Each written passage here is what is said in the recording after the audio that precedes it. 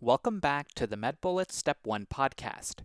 In this episode, we go over the topic of vitamin K deficiency from the Hematology section on medbullets.com. This condition involves a disruption of all vitamin K dependent factors, including factors 2, 7, 9, 10, protein C, and protein S. Deficiency of vitamin K is most commonly seen in newborns, malabsorptive conditions, and long-term antibiotic therapy. Newborns lack gut colonization by bacteria that produce vitamin K. Note that newborns are given an intramuscular vitamin K shot at birth for prophylaxis. Long-term antibiotic therapy can also cause vitamin K deficiency because it kills all the gut bacteria that produce vitamin K. Let's now discuss the clinical presentation, including symptoms of vitamin K deficiency. Symptoms include hemarthrosis, intramuscular bleeding, GI bleeding, and excessive bleeding in response to minor trauma.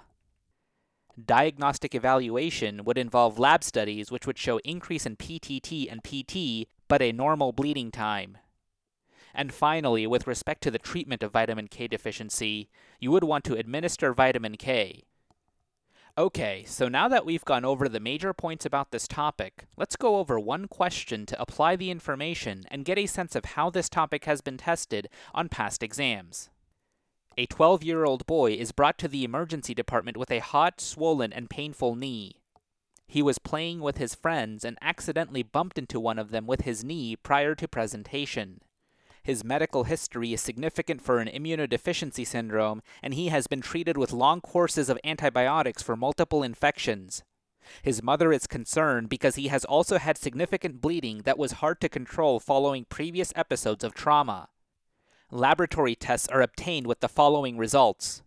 The prothrombin time is prolonged, the partial thromboplastin time is prolonged, and the bleeding time is normal. The activity of which of the following circulating factors would most likely be affected by this patient's disorder? 1. Factor 8. 2. Factor 11. 3. Platelet factor 4. 4. Protein C. Or 5. Von Willebrand factor.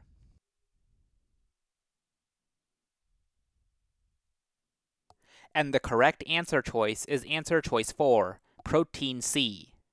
This patient with chronic antibiotic use and prolonged prothrombin time or PT and partial thromboplastin time or PTT with a normal bleeding time most likely has vitamin K deficiency, which would affect the activity of factor C.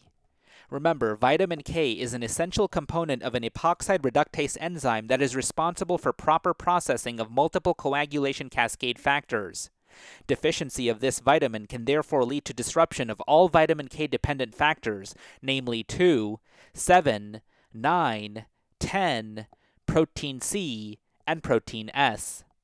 Vitamin K deficiency is more common in newborns, patients with malabsorptive syndromes, and patients who take prolonged courses of antibiotics. Antibiotics can trigger this condition because they kill the gut bacteria that produce vitamin K. Let's now review the incorrect answer choices.